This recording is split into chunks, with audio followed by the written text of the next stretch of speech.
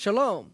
I'm Eddie Chumney of Hebraic Heritage Ministries, and we welcome you to the Hebraic Heritage Ministries Yeshiva Discipleship Program. Now, if you're interested in the discipleship program, we would like for you to write to the ministry. The address of the ministry is Post Office Box 81, Strasburg, Ohio, 44680, or you can send us an email, and our email address is contactus@hebroots.org. And we will enable you to get a hold of other teachings in the discipleship program. This teaching is the first of a series on explaining and teaching that Yeshua is Yahweh from a Hebraic perspective. And this teaching is going to cover Yeshua being the creator, or a Hebraic view of creation. And what we're seeking to do in this teaching is to give you the Hebraic background of understanding John chapter 1, verses 1 through 5 and verse 18, and then Romans chapter 1, verse 20, Colossians chapter 1, verses 15 and 16, Colossians chapter 2, verse 9, and Hebrews chapter 1 and verse 3. So let me share with you these verses of which we're trying to give you a background understanding regarding. John chapter 1, verses 1 through 5 and verse 18. In the beginning was the Word, and the Word was with God, and the Word was God. The same was in the beginning with God. All things were made by Him. By who? By the Word. And who is the Word? It is Yeshua. And without Him, that is the Word, or Yeshua, was not anything made that was made. In Him, in the Word, was life. And the life was the light of men. And the light shined in darkness, and the darkness comprehended it not. So in this teaching, we're going to show you the connection between creation and the concept of light and the separating of the light from the darkness. Then, in John chapter 1, verse 18, no man has seen God at any time. We're going to explain to you this concept. However, the only begotten Son, which is in the bosom of the Father, He has declared Him. What's the meaning of this, in the bosom of the Father?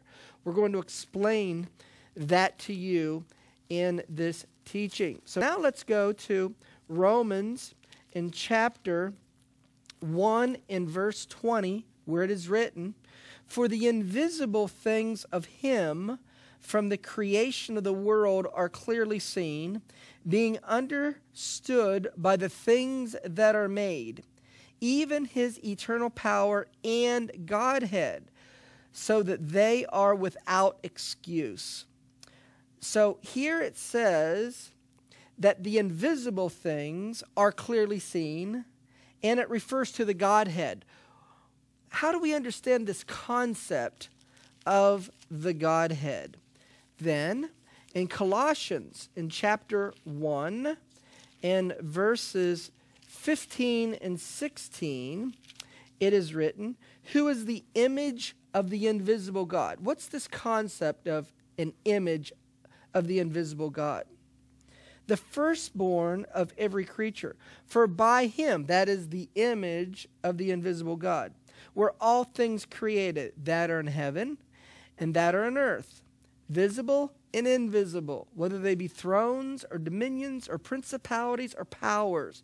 All things were made by Him and for Him." And then in Colossians chapter 2, in verse 9, "For in Him dwells all the fullness of the Godhead." What's the Godhead? the fullness of the Godhead bodily or in the flesh. And then finally, we're going to understand Hebrews in chapter 1 in verses 1 through 3. God, who at sundry times and in diverse manners spoke in time past unto the fathers by the prophets, has in these last days spoken unto us by his Son, whom he has appointed heir of all things, by whom he made the worlds, who, being the brightness of his glory and the express image of his person. So it is these scriptures and the concepts that are contained in them is what we're going to be teaching you in this session, which we are entitling Yeshua the Creator, or the Hebraic view of creation. So let's understand the background of these concepts, which we've just shared with you in the New Testament. To begin with, we need to understand that the God of Israel, and in this context, we're referring to God the Father, he's understood by the term Ein Sof. And what does Ein Sof mean? It's Hebrew, and Ein means without, and Sof means definition. And so the real way to understand our Heavenly Father is you can't define him. He doesn't have definition.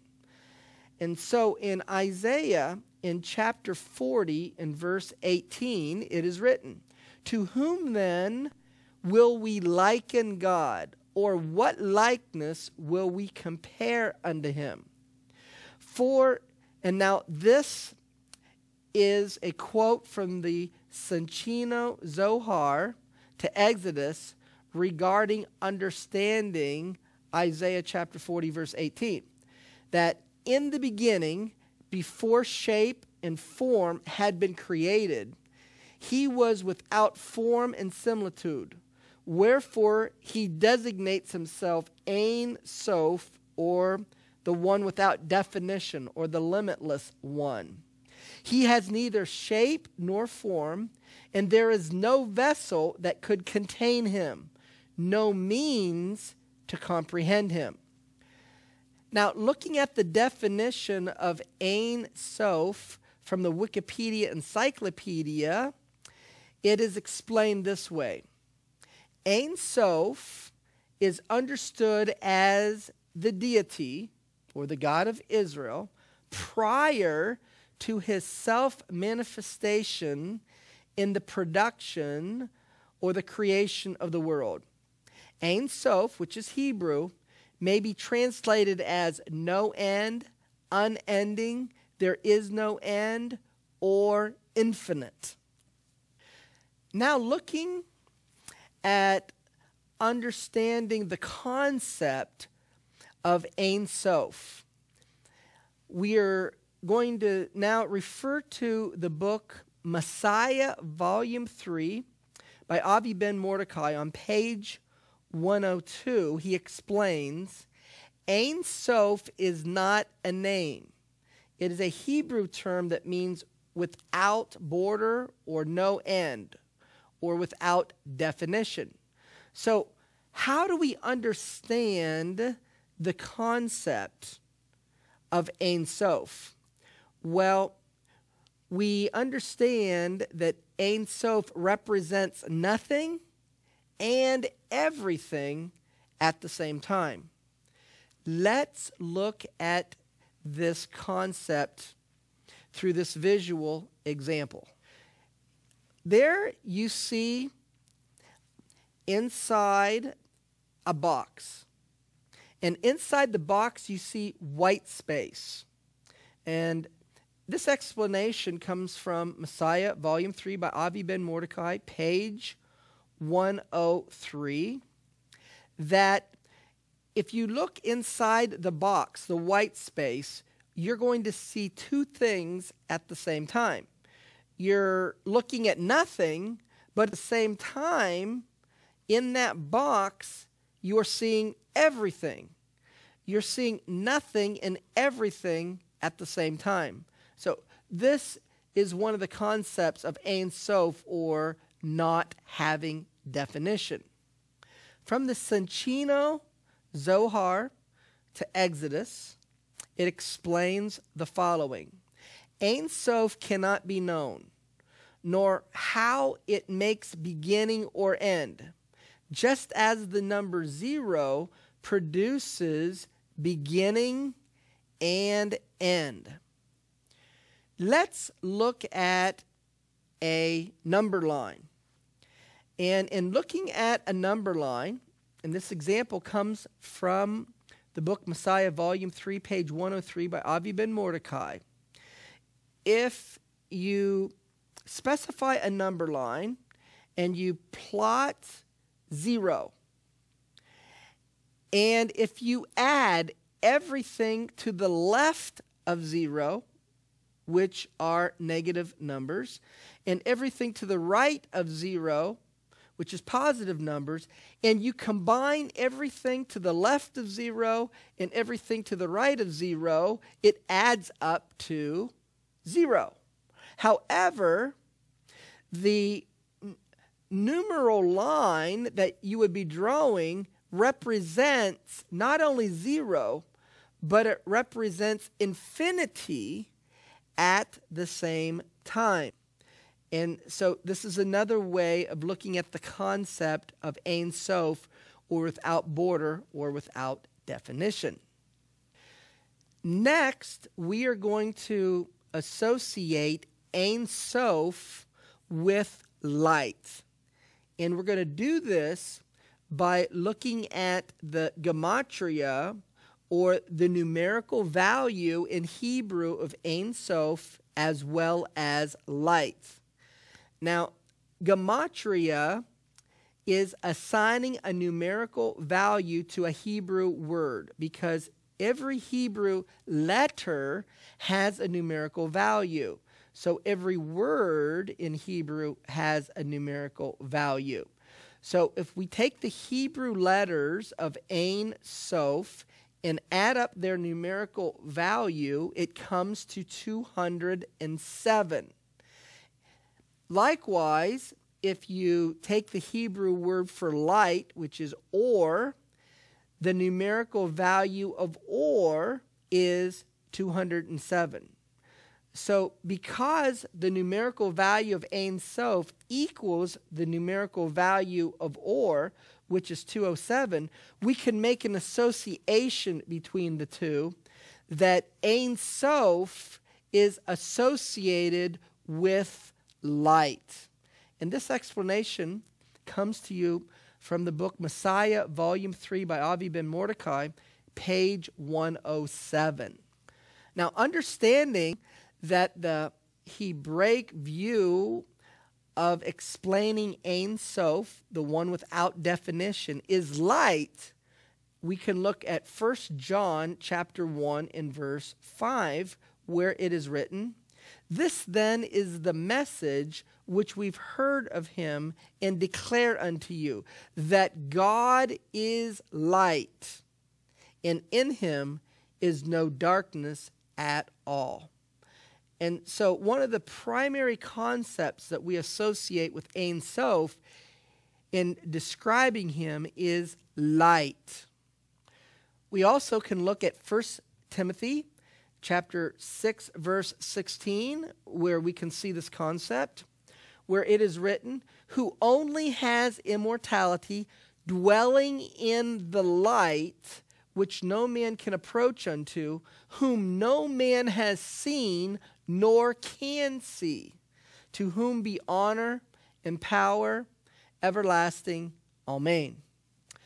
John chapter 1, verse 18, it is written, no man has seen God at any time. Now, this is a reference to who we refer to as God the Father, or Ein Sof. John chapter 5, verse 37. Yeshua said these words, "And the Father himself, which has sent me, has borne witness of me. You've neither heard his voice at any time, nor seen his shape." So why is that so? Because he's Ein Sof, and he dwells in light that no man can approach. We're also going to look at John chapter 6, verse 46, as well as 1 John chapter 4 and verse 12. And in doing so, we're seeing multiple verses in the New Testament where it is stated that no one has seen God at any time. John chapter 6, verse 46. "Not that any man has seen the Father, save he which is of God. He has seen the Father." Yeshua there is referring to himself. 1 John chapter 4, verse 12. "No man has seen God at any time." So this concept of Ein Sof being without definition, and Ein Sof, the numerical value in Hebrew being associated with light, is the description that we are given of the God of Israel in the New Testament. Now, how is it that one who is without definition, one who is zero and infinite at the same time, how is he going to create a world from himself?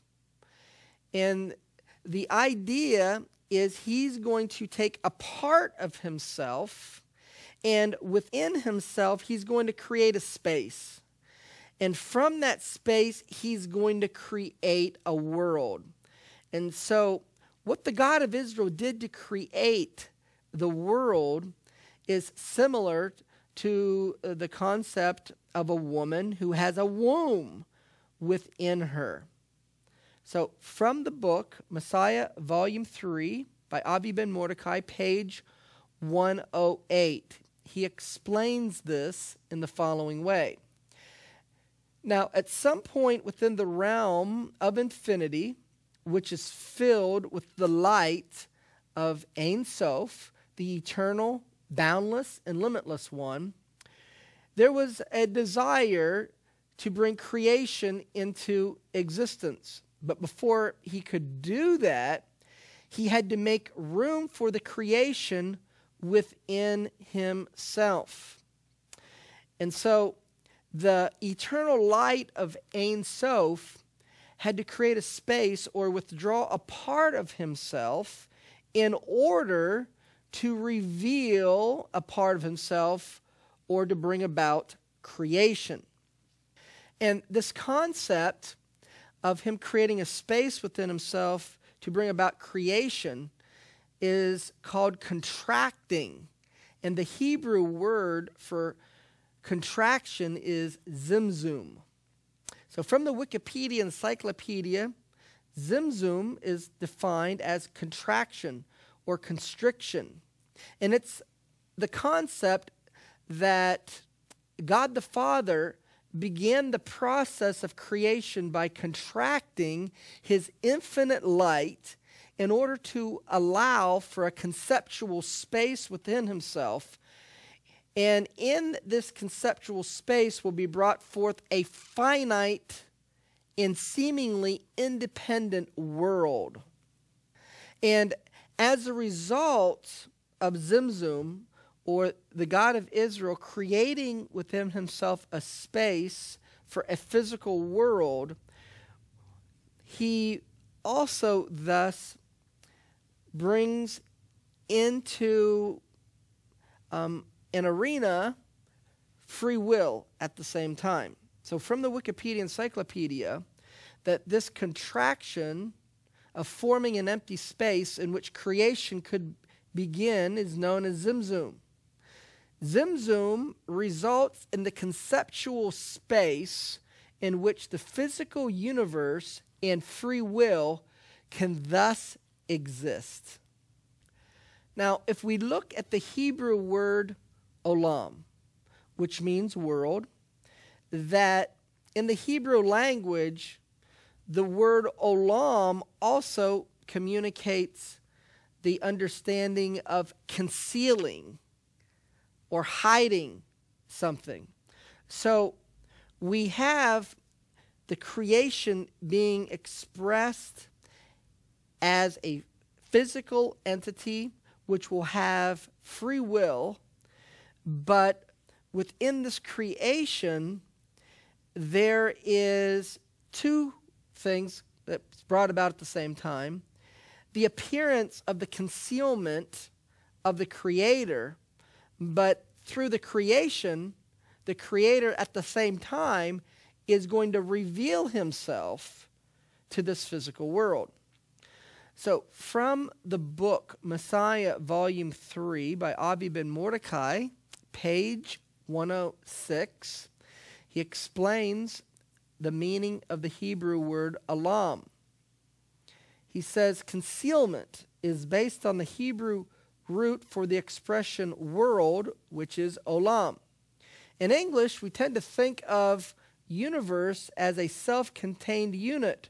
But in Hebrew, the word universe or world or olam means to conceal or to hide. Now, a very important principle that we need to understand is that when you give a name to something, you automatically then have a limitation of it. And a name usually allows us to understand the characteristic or the attribute of something. So once we take the God of Israel, who really in his true essence has no definition, and then we attempt to try to share or communicate his attributes, and the way we do that is through a name that is associated with him. The name brings about or expresses a limitation. From the Wikipedia Encyclopedia, it is explained this way.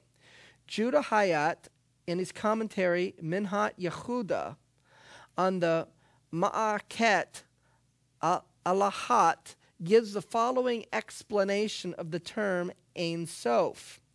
Any name of God which is found in the Bible cannot be applied to the supreme deity prior to his self-manifestation in the creation. Moreover, a name implies a limitation in its bearer, and this is impossible, meaning a limitation, in connection with Ein Sof. So, Ein Sof, the one who is without definition, he is going to step down to the term and the understanding of Elohim, which is the Hebrew word for God. And presenting to you this concept from Avi Ben Mordechai's book, Messiah, Volume 3, page 104. Now, looking at Genesis in chapter 1 and verse 1, it is written, "In the beginning, Elohim created the heaven and the earth."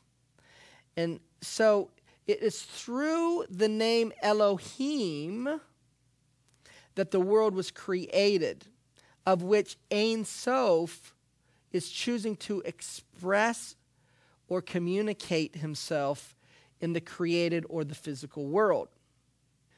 From the book, The Middle Pillar, by James Trim on page 11, he further explains how the name Elohim is a term of limitation.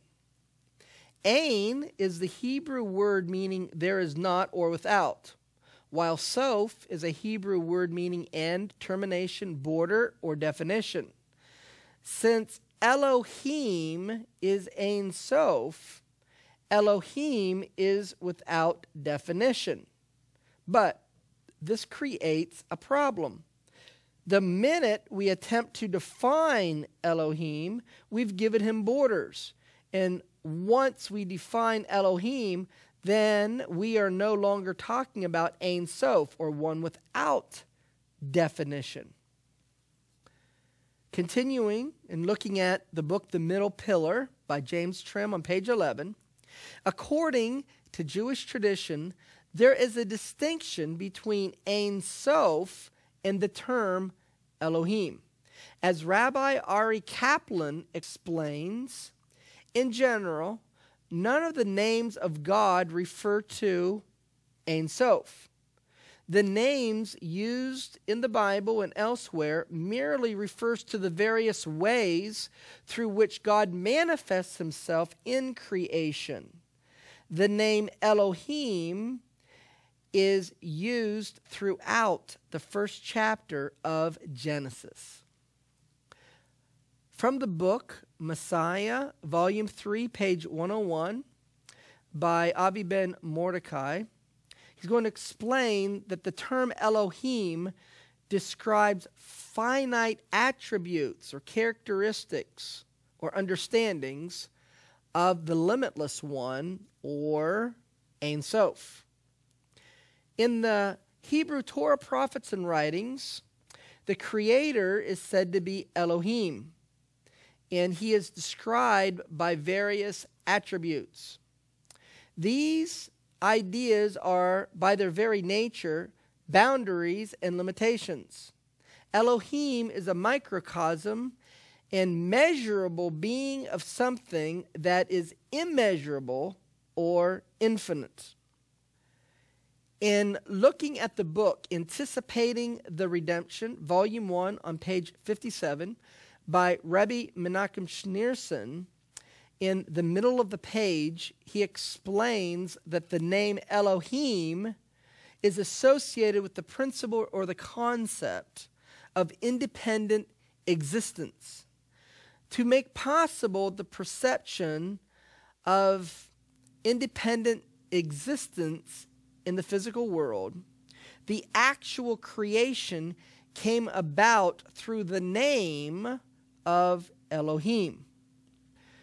Rabbi Schneerson further goes on to explain in his book Anticipating the Redemption, Volume 1, page 64, that the term Elohim is associated with the concept of time and space.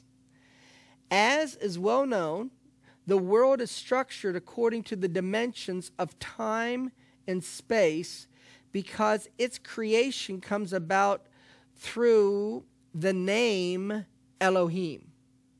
So the one who is without definition, he creates a physical world, and the way he's expressing this physical world, he's doing so through the name Elohim, which describes finite attributes of Ein Sof. Now, if we look at the Art Scroll of Genesis, Volume 1, page 33, they will explain some of the attributes of Elohim. The term Elohim communicates God as being chief or one having authority. It communicates the concept of a human judge, as well as one that is all-powerful, omnipotent, the mighty one, and one who is eternal and everlasting. So if we want to put in human terms an understanding of one who was without definition, we apply a name to it, and the name has attributes, and these attributes give a finite description of an infinite one. Now, it is through the term Elohim that the limitless one, Ein Sof, reveals himself to a physical or a finite world. From the book Messiah, Volume 3 by Avi Ben Mordecai, page 104. So how is it that we living in a created world can know the one who is limitless and without definition? Can we know him? Well, the answer is yes, but the way we know him is through the attributes of the limitless one, the attributes of Ein Sof, expressed through the term Elohim. Now, if we look at Elohim in Hebrew and add up the numerical value of Elohim, we're going to see that it's equivalent to the Hebrew word for nature. They're both going to have a numerical value of 86. And therefore, we can draw an association to understanding what Elohim is communicating to us about Ein Sof. The Hebrew gematria for Elohim is the sum of the Hebrew letters Aleph, Lamed, He, Yod, and Mem, and it produces a numerical value of 86. If we look at the Hebrew word for nature, Ha-Teva, it also has a numerical value of 86. It consists of the Hebrew letters He, Tet, Bet, and Ayin. Therefore, the numerical value is 86. So Elohim is going to be associated with the limitless one, revealing himself through nature. Through what we see is the result of a physical world that gets created. And in looking at nature, not everyone in the created world is going to have a full revelation of who it is that actually created the world. And so this concept is associated with the word Elohim. But the full revelation and the full understanding by the creation and of man of who the Creator is, that is associated with the term Yod, He, Vav, He. The creation is meant to reveal Ein Sof to a finite world. And thus we can understand Romans chapter 1 verses 19 and 20, where it is written, "Because that which may be known of God is manifest in them, for God has shown it unto them.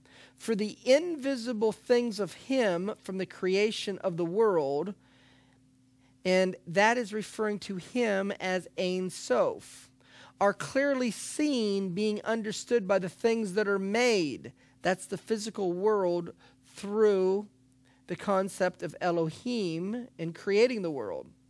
"Even his eternal power and Godhead, so that they," those human beings who are living in the created world, "are, by seeing the physical world, without excuse," that there is a creator in the universe. From the book, The Middle Pillar by James Trim on page 12, he explains the following. The term or the title Elohim actually refers to the finite reflection of Ein Sof. So the term Elohim is an image or a blueprint of Ein Sof, and this image of Elohim serves as the blueprint for man.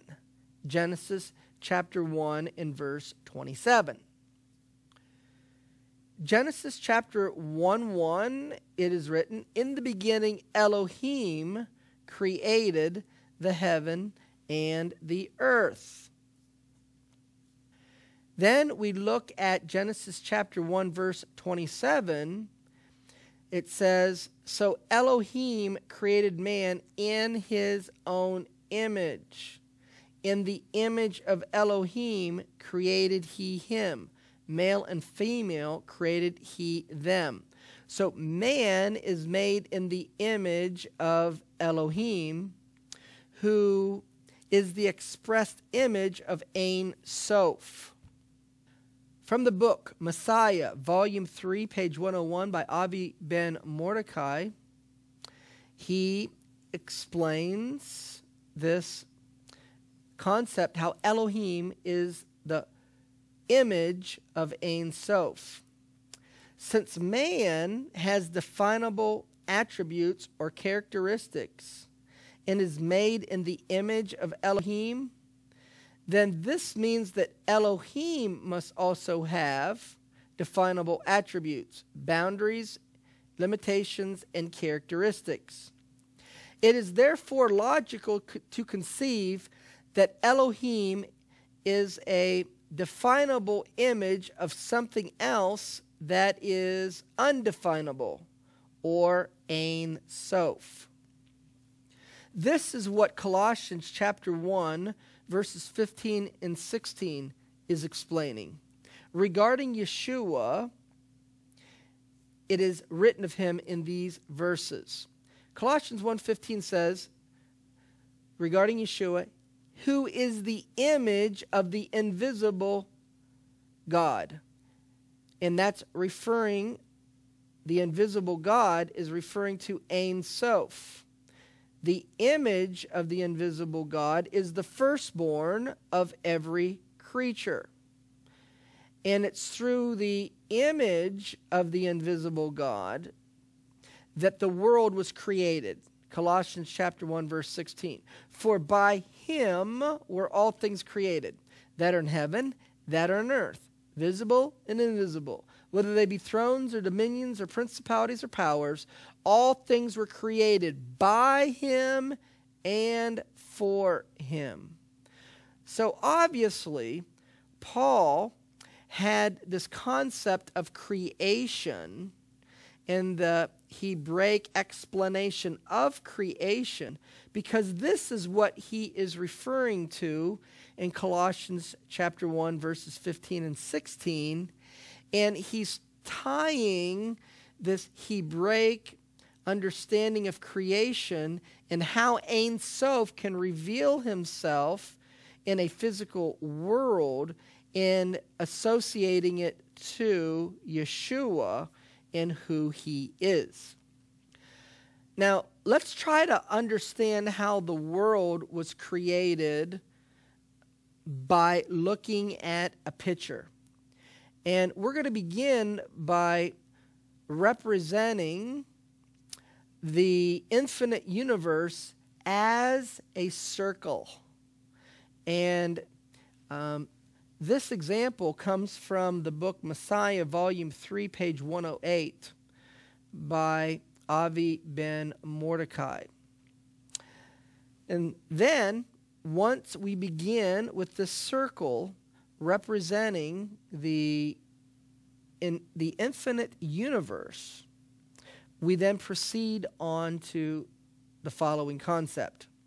That from this circle, within the circle, which is in our example is going to represent the infinite universe, there's going to be a space within this infinite universe, which in human terms is best likened to contained within a woman is a womb. And this is where creation is going to take place. So I refer to this event in the description of it as the womb of creation. From the book Messiah, Volume 3 by Avi Ben Mordecai, page 108, he explains, Zimzum, which means contraction, when Ein Sof compressed some of his infinite essence into himself, he formed a vacuum, or you might think of it as a black hole, much like a womb within himself. This womb was to be the place that he would come to form all of creation. Without this newly vacated space that he brought into existence, there could be no creation because he fills all in all. But because of the infinite eternal light wanted to reveal himself, he had to first take a part of himself out to make room for what he was about to put in. So this visually can be represented this way. We have the circle, which represents the infinite universe, and contained within itself is a vacuum, a space, a black hole, a womb. From Messiah, Volume 3, by Avi Ben Mordechai, page 109. From the same book, the same page, it is stated or explained, with Tzimtzum, Ein Sof made a dedicated space where the mystical, invisible, infinite light was no longer actively involved. In this womb, Ein Sof willed to make his creation, or the physical world. Now, here is the interesting part.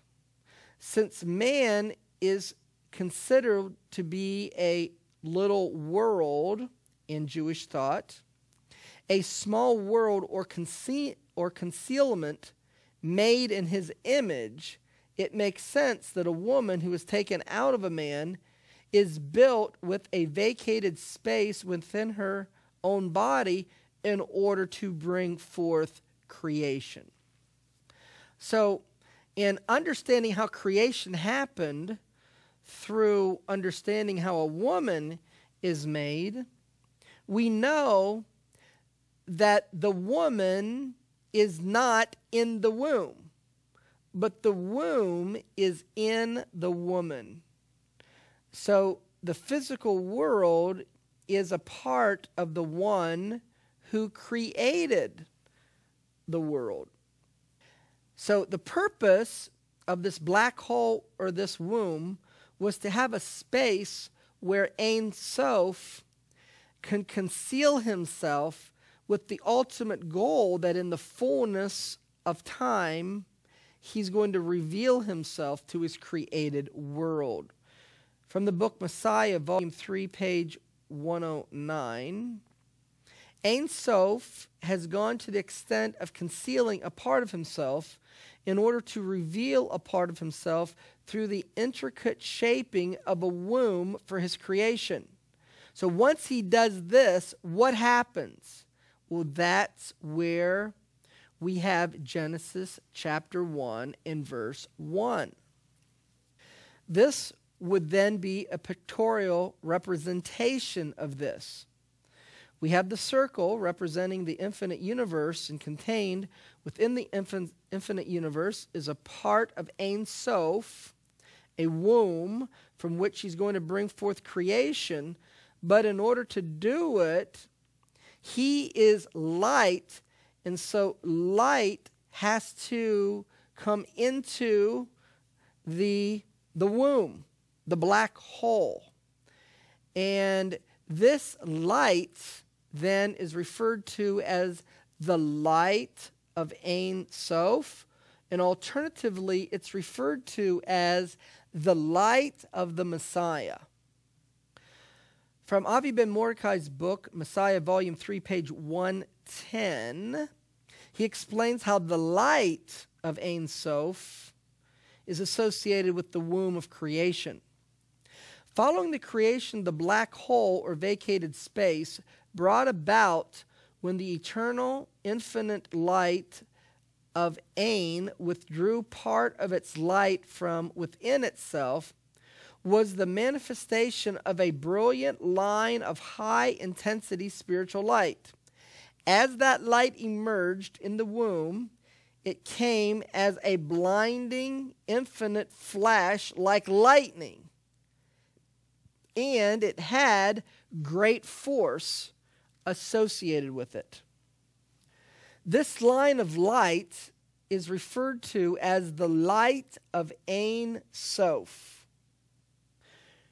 This light of Ein Sof is referred to by the rabbis as the light of Messiah. From the book Messiah, Volume 3 by Avi Ben Mordechai, page 111, he explains, with the resulting entry of the light of Ein Sof into his self-generated womb or vacated space, there was brought about a blinding explosion in formation of a sphere of pure spiritual energy. At this stage of the creation, Ein Sof had brought about from within himself a pattern for the rest of his work. The line of light was the light of Elohim, also called the light of Messiah, the aged one, and the white head, referred to in Daniel chapter 7, verses 9 through 13. Now, referring to the Midrash Rabbah, Genesis 2:4, it is explained, what was hovering over the mass of darkness in the creation? It was the Spirit of Elohim, understood by the rabbis as being the light and spirit of the Messiah. So it is written in Genesis chapter 1, verse 2, if we look at that verse, Genesis in chapter 1 and verse 2, and the earth was without form and void, and darkness was upon the face of the deep. And the Spirit of Elohim moved upon the face of the waters. And the Midrash Rabbah explains that the Spirit of Elohim that hovered alludes to the Spirit of the Messiah, as it is written in Isaiah chapter 11, verse 2, and the Spirit of Yahweh shall rest upon him. Now, this light filled the black hole of creation. From the book Messiah, Volume 3 by Avi Ben Mordechai, page 112, he explains, it was in this mystical womb that all creation began, when Ein Sof forced a thread of his blinding pure energy and light through the darkness, where it would then emerge as a sphere of perfect hidden light, displacing the darkness in the same way that turning on a light switch displaces the darkness in a pitch black room.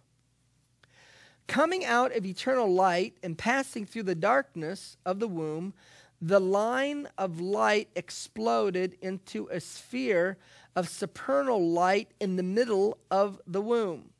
This was the light of Elohim, or the light of Messiah. Now, this would represent a pictorial representation of this description. And this is given to us in the book Messiah, Volume 3, page 114 by Avi Ben Mordechai. Now, it is with this background that we could understand then John chapter 1, verses 1 through 5, where it is written, in the beginning was the Word, and the Word was with God, and the Word was God. The Word here is referring to Yeshua, the Messiah.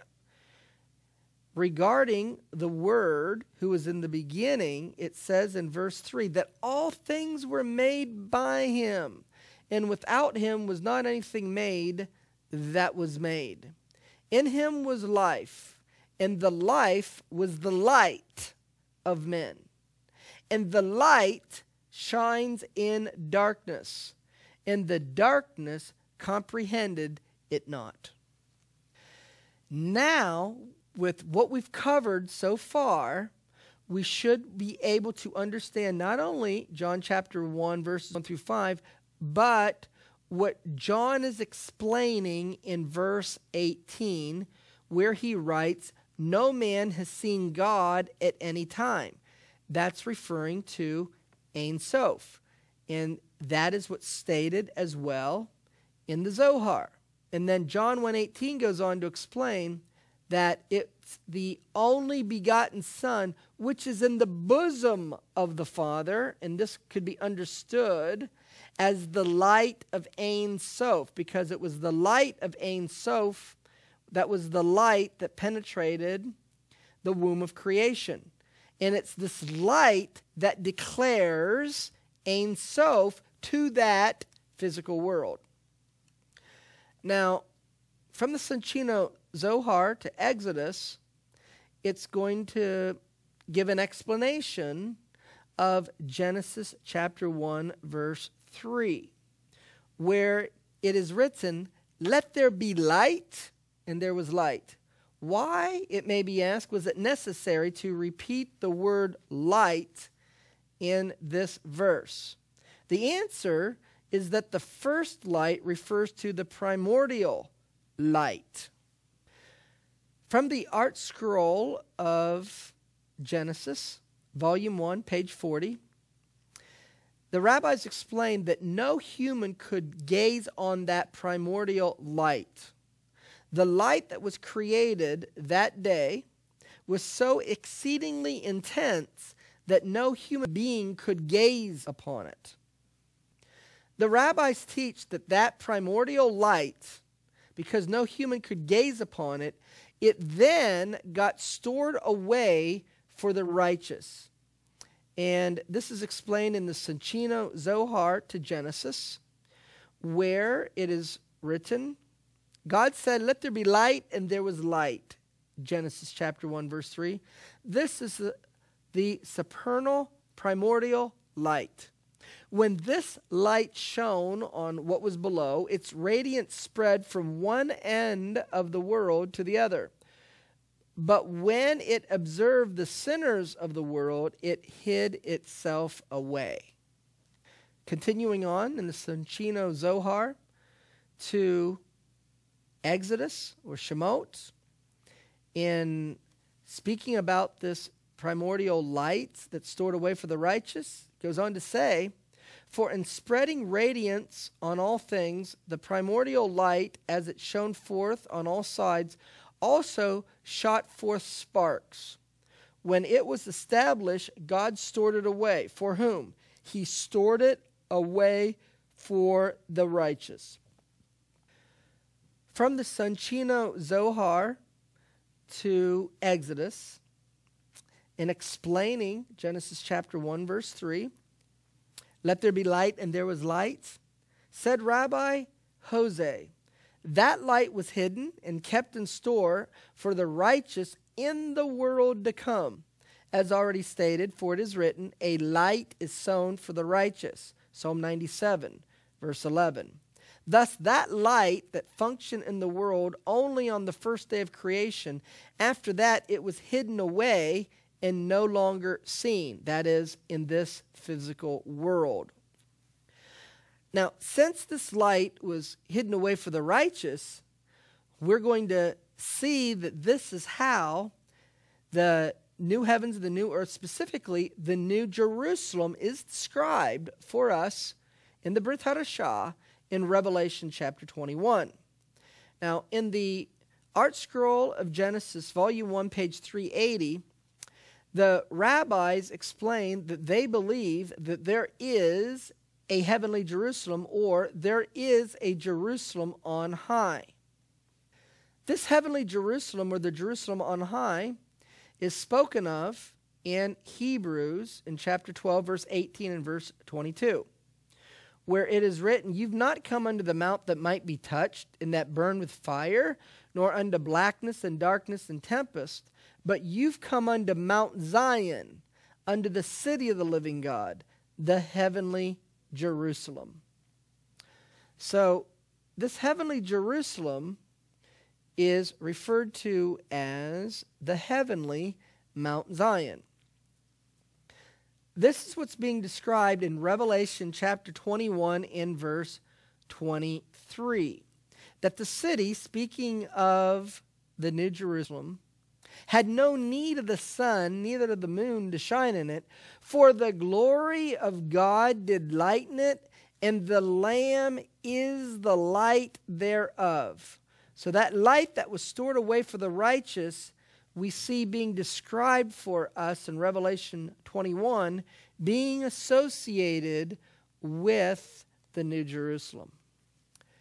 The next thing we need to understand, and looking at the Hebraic view of creation, is once this light penetrated the black hole or the womb of creation with the ultimate desire to bring about a physical world, that light, the light of Ein Sof, was so strong, so powerful, that that which was there to receive that light could not hold it. And so the vessels that were meant to hold the light couldn't hold it. It was too much electricity. The power was too high. And so thus we have the shattering of the vessels. And the shadowing, or we see that the shattering of the vessels then created an opportunity for those shattered vessels to be restored or to be put back to its original state. And so we see then that in creation we have this concept of something breaking and then something is to be restored from the breaking. So we have in creation the principle of exile, the breaking, and redemption, the restoration or the repairing, which the Hebrew term for this is tikkun. This is explained by Avi Ben Mordechai in the book Messiah, Volume 3, page 159, that according to the Jewish teaching, after Ein Sof performed Zimzum, and that was the contraction or the creating of the vacated space, and withdrew a part of himself into himself, creating this black hole or womb, his perfect and all-powerful line of light rushed into the cavity of the vacated space and created vessels that would contain the light of the newly emerging Sephirot. Some of the vessels, presumably made out of thicker spiritual light, were unable to comprehend such intense spiritual energy, since they were made to only receive and not give, and thus they shattered into tiny pieces called shells or husks. And as a result, we have a principle that the darkness cannot comprehend the light of creation.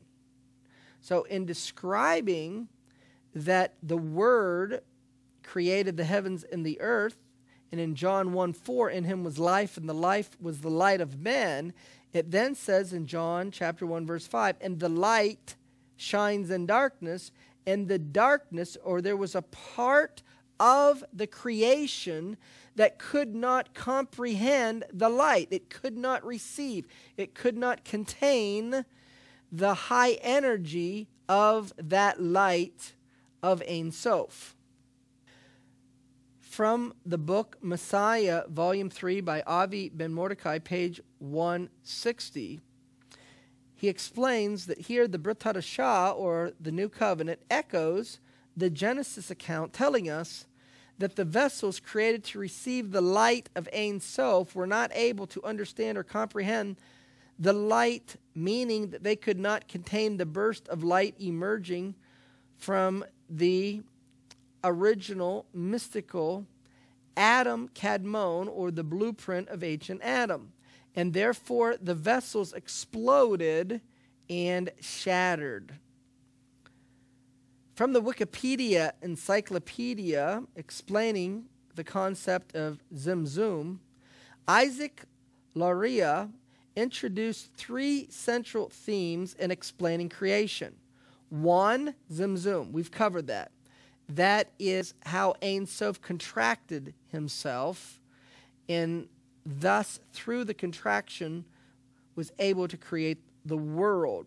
And then the next element was the shattering of the vessels, which brings about the need for a repair or a tikkun. And that's the third theme or the element that was a part of creation.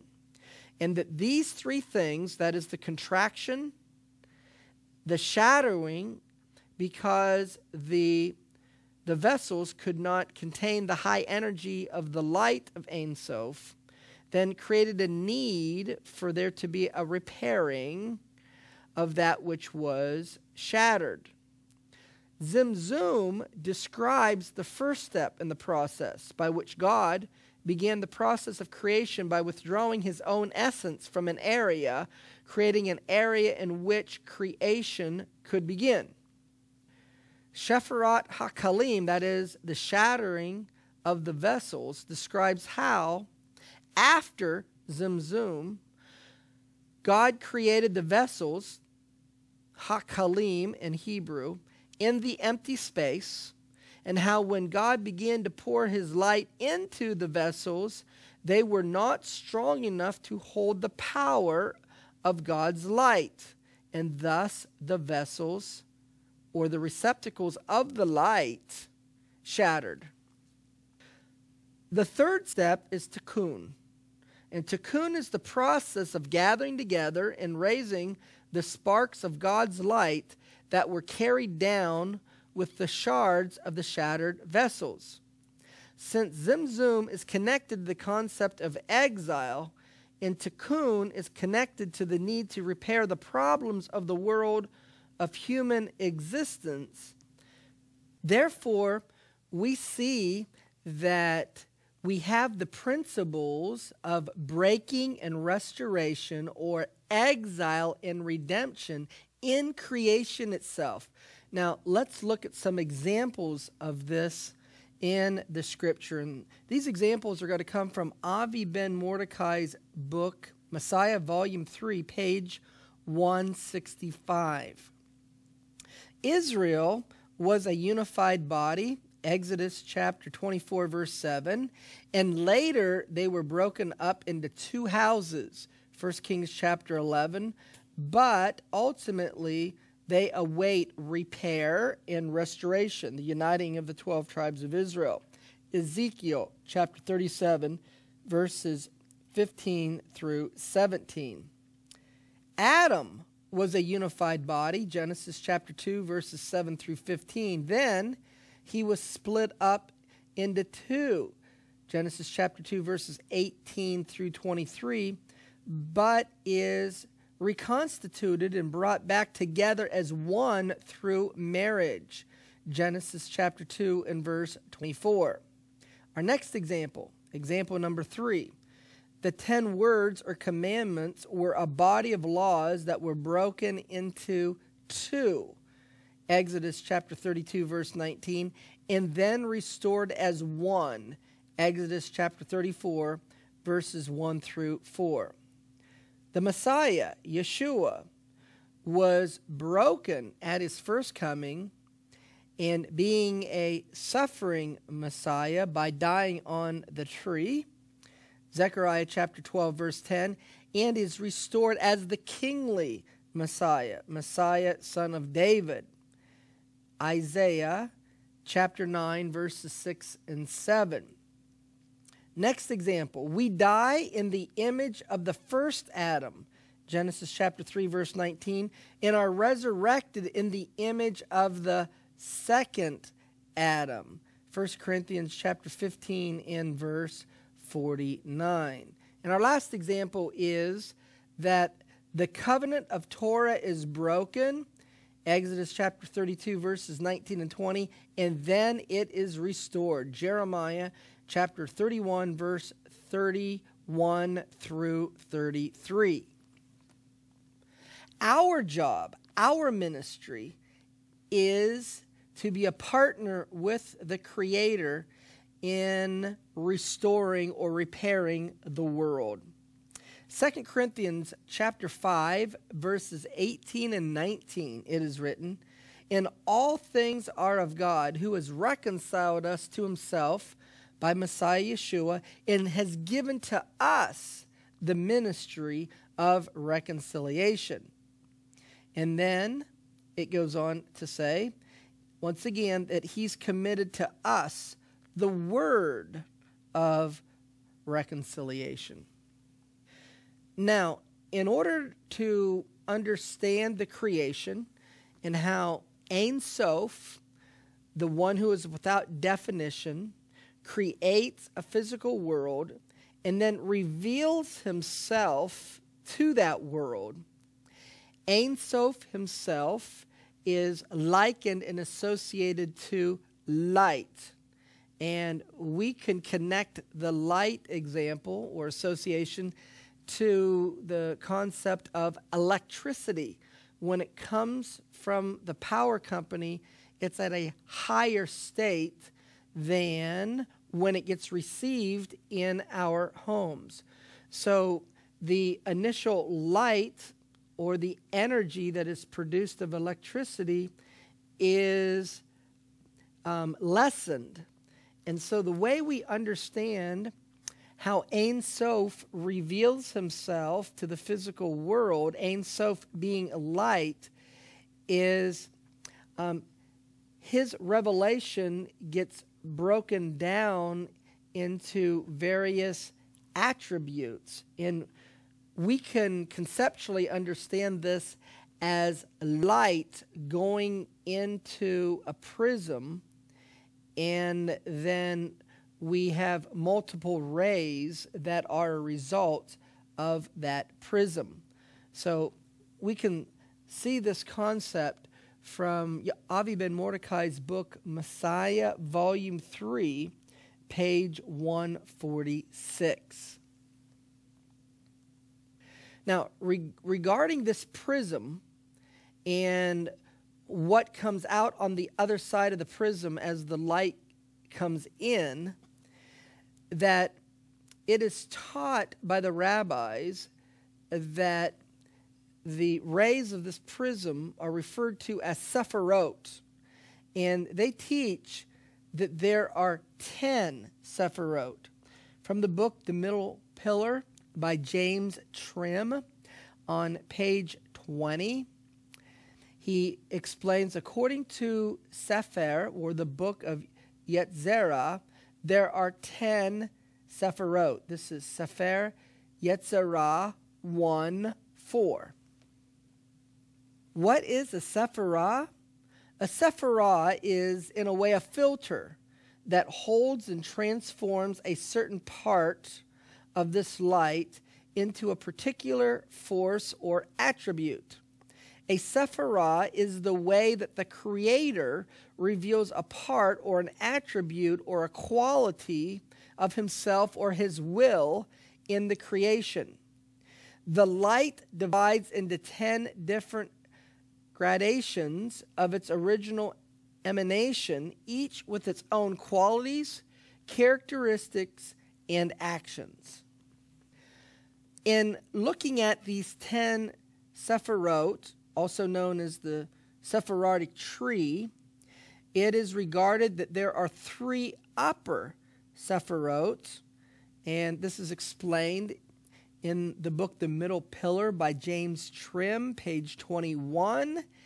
And these 3 upper sephirot are called da'at, or knowledge, also referred to as the Keter, or the crown. Secondly, Hakmah, or wisdom. And thirdly, Bina, understanding. These 3 upper sephirot are drawn from Exodus in chapter 31, verse 3, where it is written, "And I have filled him with the spirit of Elohim, in wisdom and in understanding and in knowledge and in all manner of workmanship." This explanation comes from the book The Middle Pillar by James Trim, page 20. These three upper Sephirot are also described in Proverbs chapter 24, verses 3 and 4, as it is written, "With wisdom a house is built, with understanding it is established, and with knowledge its rooms are filled." Now there are three upper Sephirot, but 7 lower Sephirot. And this is explained in James Trim's book, The Middle Pillar, on page 21. And these 7 lower Sephirot are called Gedula, or greatness, also known as Chesed, or mercy. Number 2, Gevurah, which means power, strength, severity.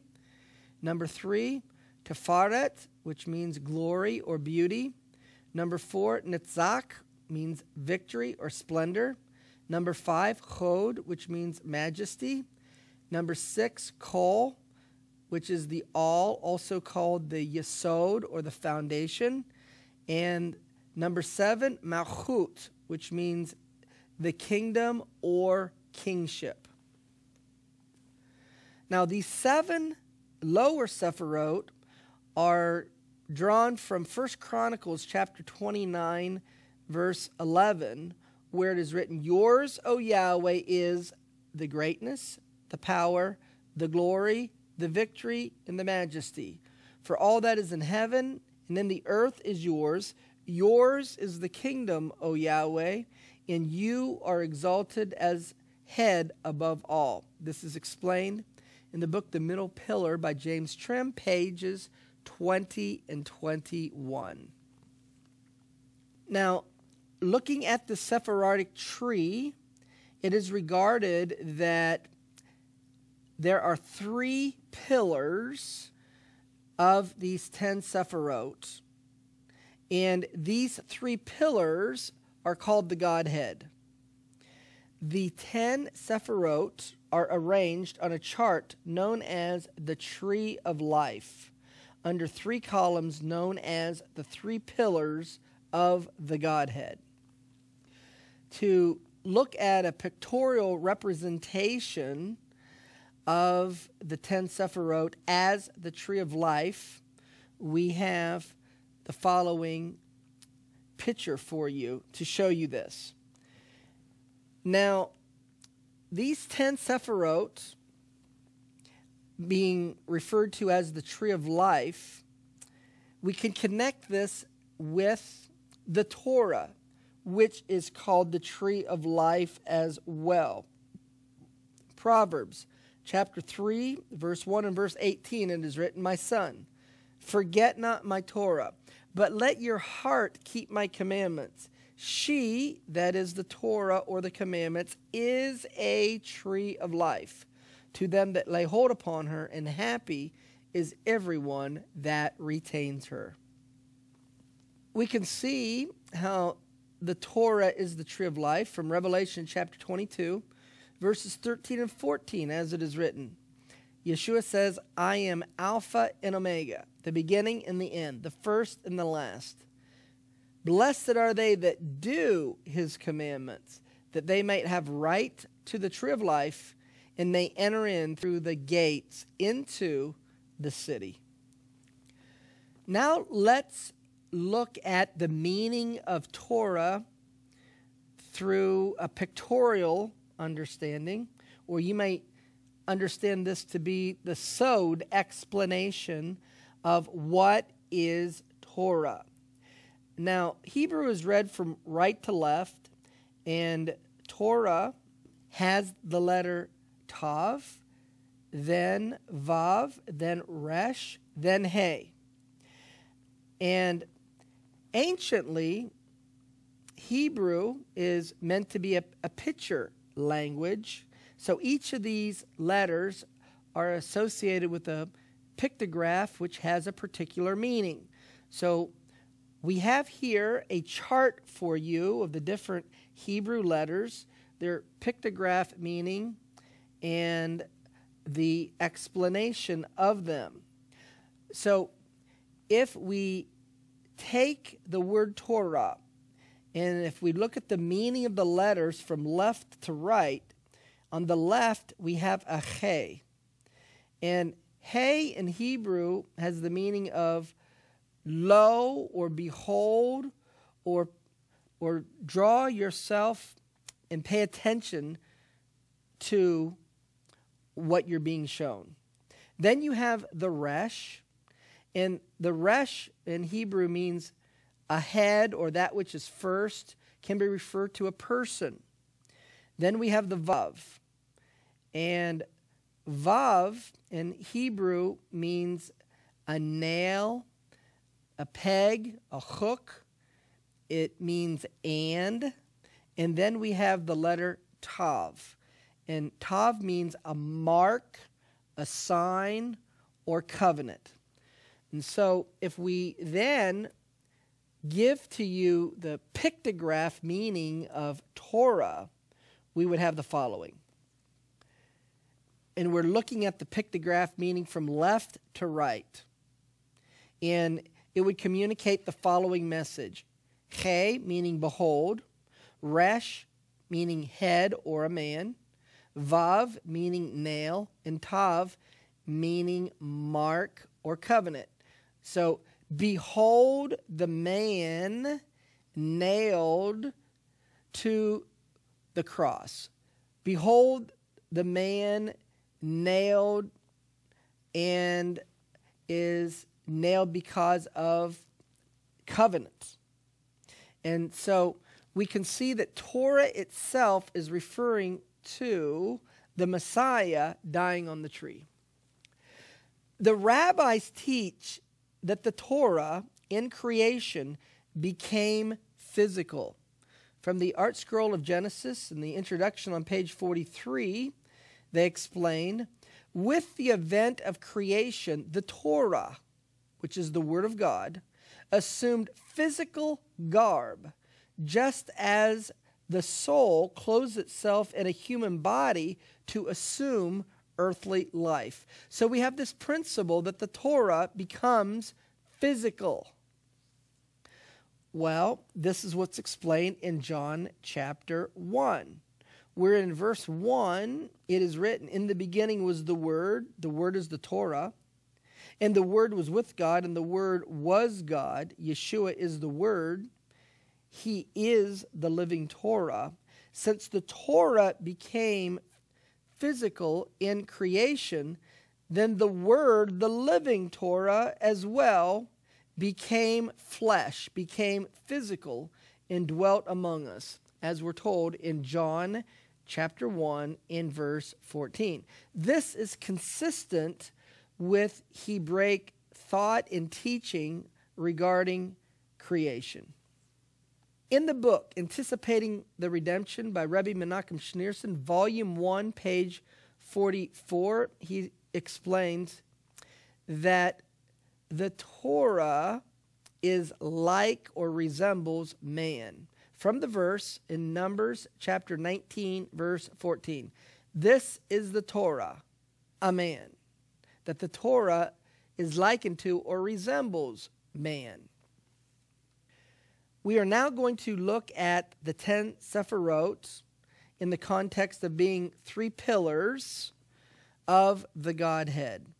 And this explanation comes from the book The Middle Pillar by James Trim on page 23, where he writes, the 10 Sephirot are arranged on a chart known as the Tree of Life. The Tree of Life is also a term for the Torah. And they are under 3 columns known as the 3 pillars of the Godhead. Now, because the Sephirot are meant to teach the attributes of God, in human terms, those attributes have male and female characteristics. And the masculine aspect of the Godhead is often called Father, while the feminine is often called Mother or the Ruach. And the reconciling of these two in between is called the Son of Yah.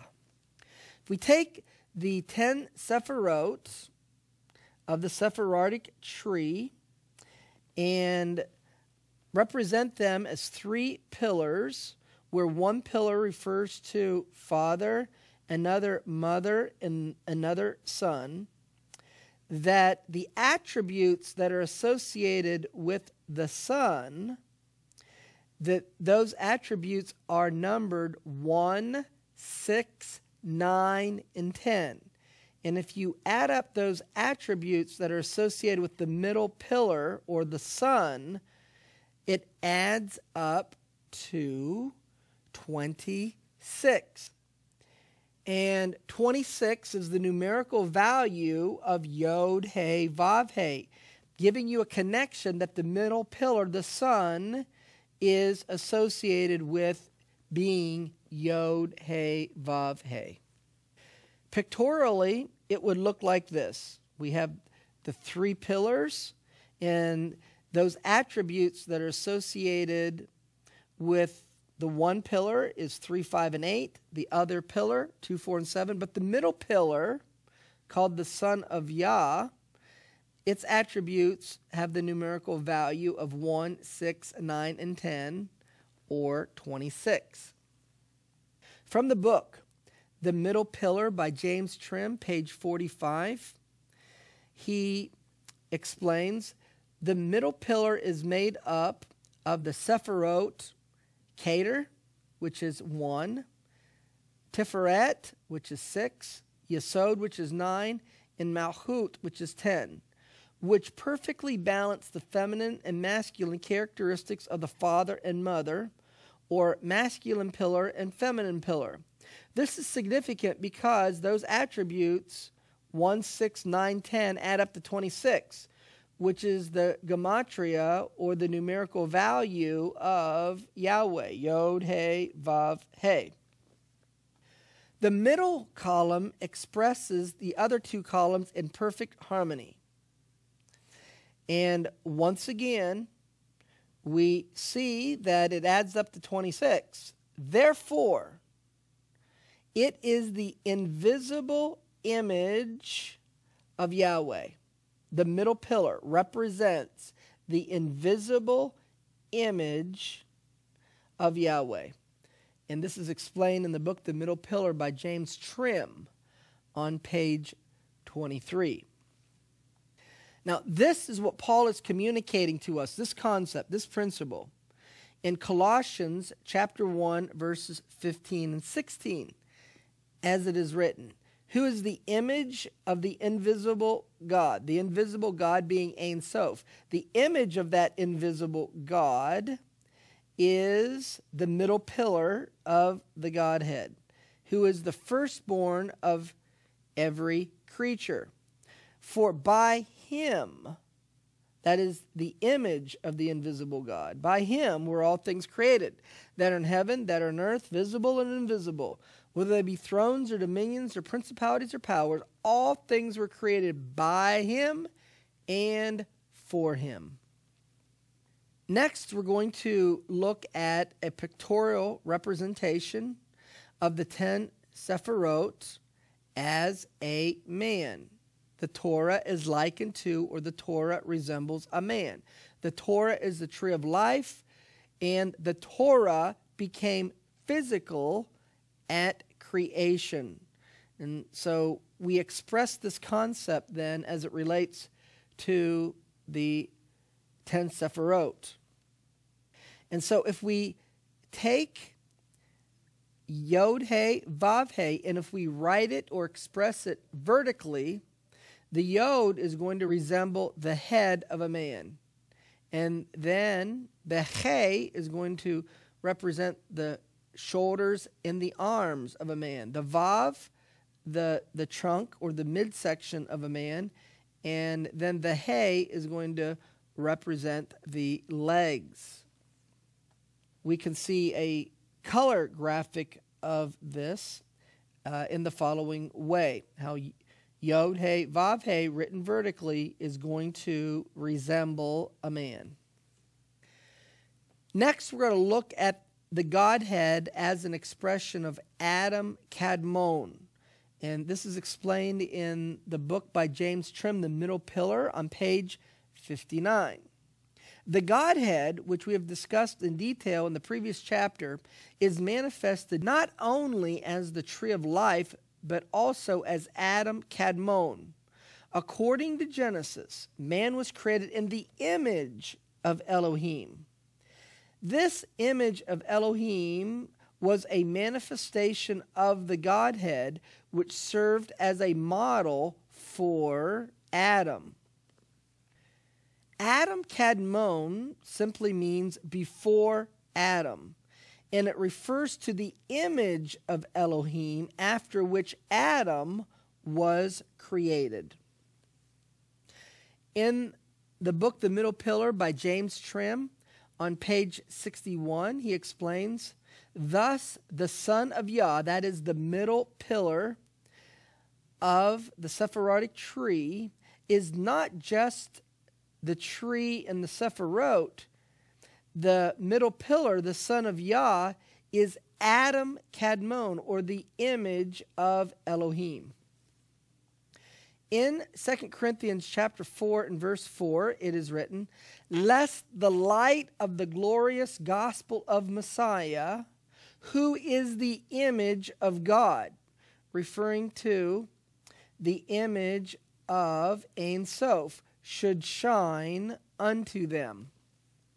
Now we look at Hebrews chapter 1, verses 1 through 3, where it is written, God, referring to Ein Sof, who at sundry times and in diverse manners spoke in time past unto the fathers by the prophets, has in these last days spoken unto us by his Son, who, being the brightness of his glory and the express image of his person.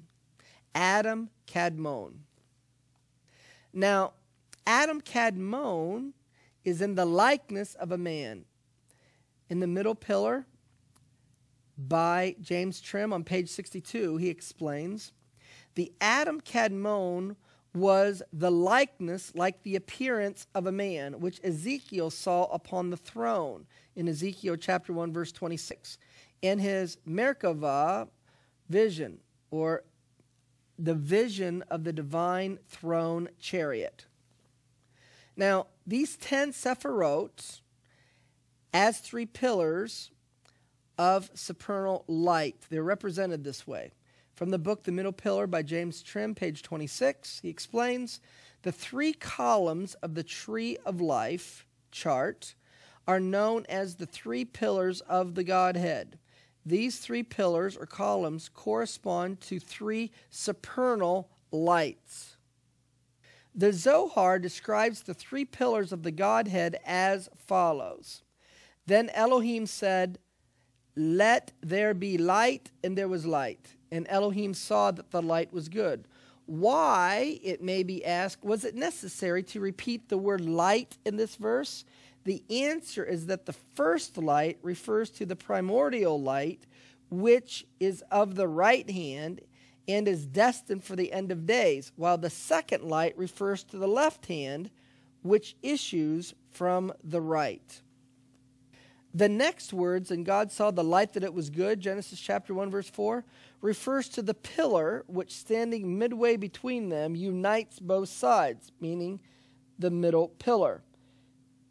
Therefore, when the unity of the 3, the right, the left, and the middle, was complete, it was good. Now, in the Zohar, they refer to this middle pillar as the Son of Yah. And as referred to in the book by James Trim, The Middle Pillar, page 44, quoting from the Zohar 2:115, better is a neighbor that is near than a brother far off. This neighbor is the middle pillar in the Godhead, which is the Son of Yah. Now, there's a term for this middle pillar, and the middle pillar is called Metatron. From the book The Middle Pillar by James Trim, page 29, he explains, This middle pillar of the Godhead is also known as Metatron, or the Son of Yah. And from the Zohar 3:227, the middle pillar of the Godhead is Metatron, who has accomplished peace above according to the glorious state there. In describing Metatron, which is the middle pillar of the Godhead, Metatron is associated with light. And this is presented in the book by Rabbi Zavi Nasi in 1863, his book entitled Plurality in the Godhead, or How Can Three Be One? Referring to the Zohar, he writes, "And God said, let there be light, and there was light." Genesis chapter 1, verse 3. Let there be light. This light is the great God. And God saw the light that it was good. Genesis chapter 1, verse 4. This light is the middle pillar in the Godhead. With this background of understanding creation and how the creation is then associated ultimately with the 10 Sephirot, and these things are associated with the concept of light in Genesis chapter 1, verse 3 and verse 4, where it says, let there be light, and there was light. Yeshua states in John chapter 8, verse 12, then spake Yeshua again unto them, saying, I am the light of the world. He that follows me shall not walk in darkness, but shall have the light of life. John chapter 9, verse 5. As long as I am in the world, I am the light of the world. Let's summarize what we have learned in this teaching. We have learned the following. Number one, who we understand and refer to as God the Father, he is explained as being Ein Sof, or without definition. And it is taught that no one has seen God the Father, or Ein Sof, at any time. That is because, number three, God the Father dwells in light that no man can approach, which is mentioned in 1 Timothy chapter 6, verse 16. Number four, Ein Sof, the one who is without definition, reveals himself to the physical world through the 10 Sephirot. Number five, Yeshua is Elohim and Yahweh. Number six, Yeshua is the visible image of the one without definition, or Ein Sof. Number seven, Yeshua is Adam Kadmon, or the image of Ein Sof before Adam. Number eight, Yeshua is the son of Ein Sof. Number nine, Yeshua is the Jewish Metatron. Number 10, Yeshua is the middle pillar of the Godhead. Number 11, Yeshua is in the bosom of the Father, as was explained in John chapter 1, verse 18. Number 12, Yeshua created the heaven and earth. Number 13, Yeshua is the light of creation. Number 14, Yeshua is the light of the world. So we've given you this teaching to give you the Hebraic background of understanding what is written in the Brit Hadashah, or the New Covenant, in John chapter 1, verses 1 through 5, and verse 18, as well as Romans in chapter 1, verses 19 and 20, as well as Colossians in chapter 1, verses 15 and 16, and Colossians chapter 2 in verse 9.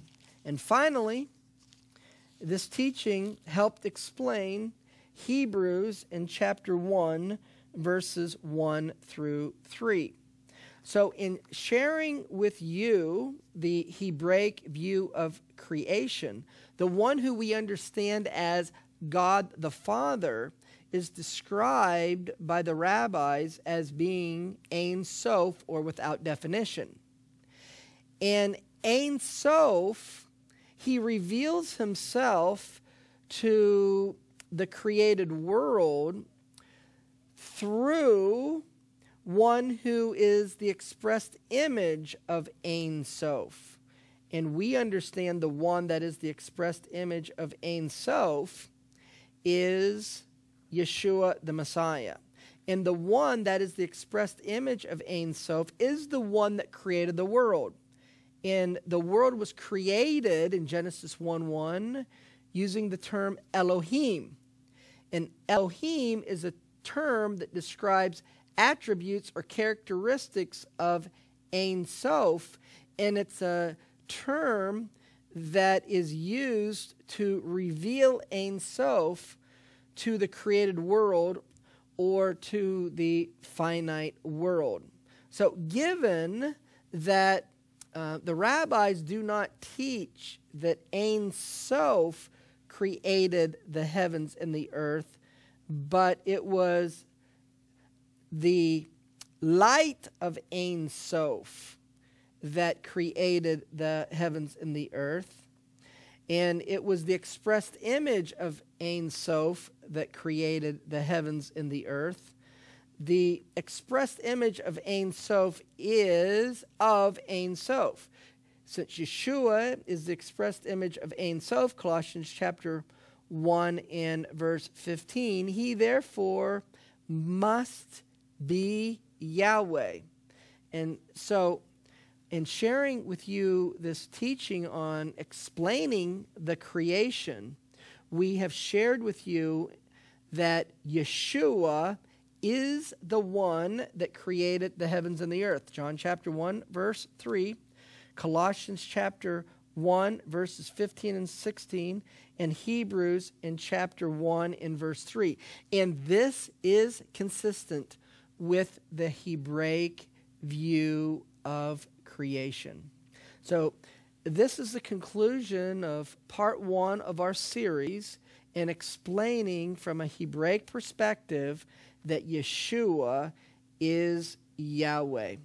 Now, this is a part of the Hebraic Heritage Ministries discipleship program.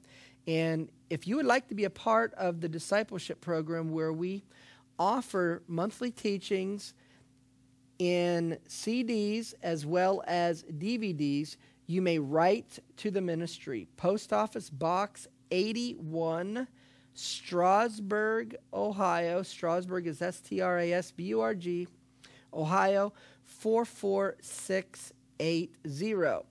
Or you may send us an email, and you may write to us at the email address of contactus@hebroots.org.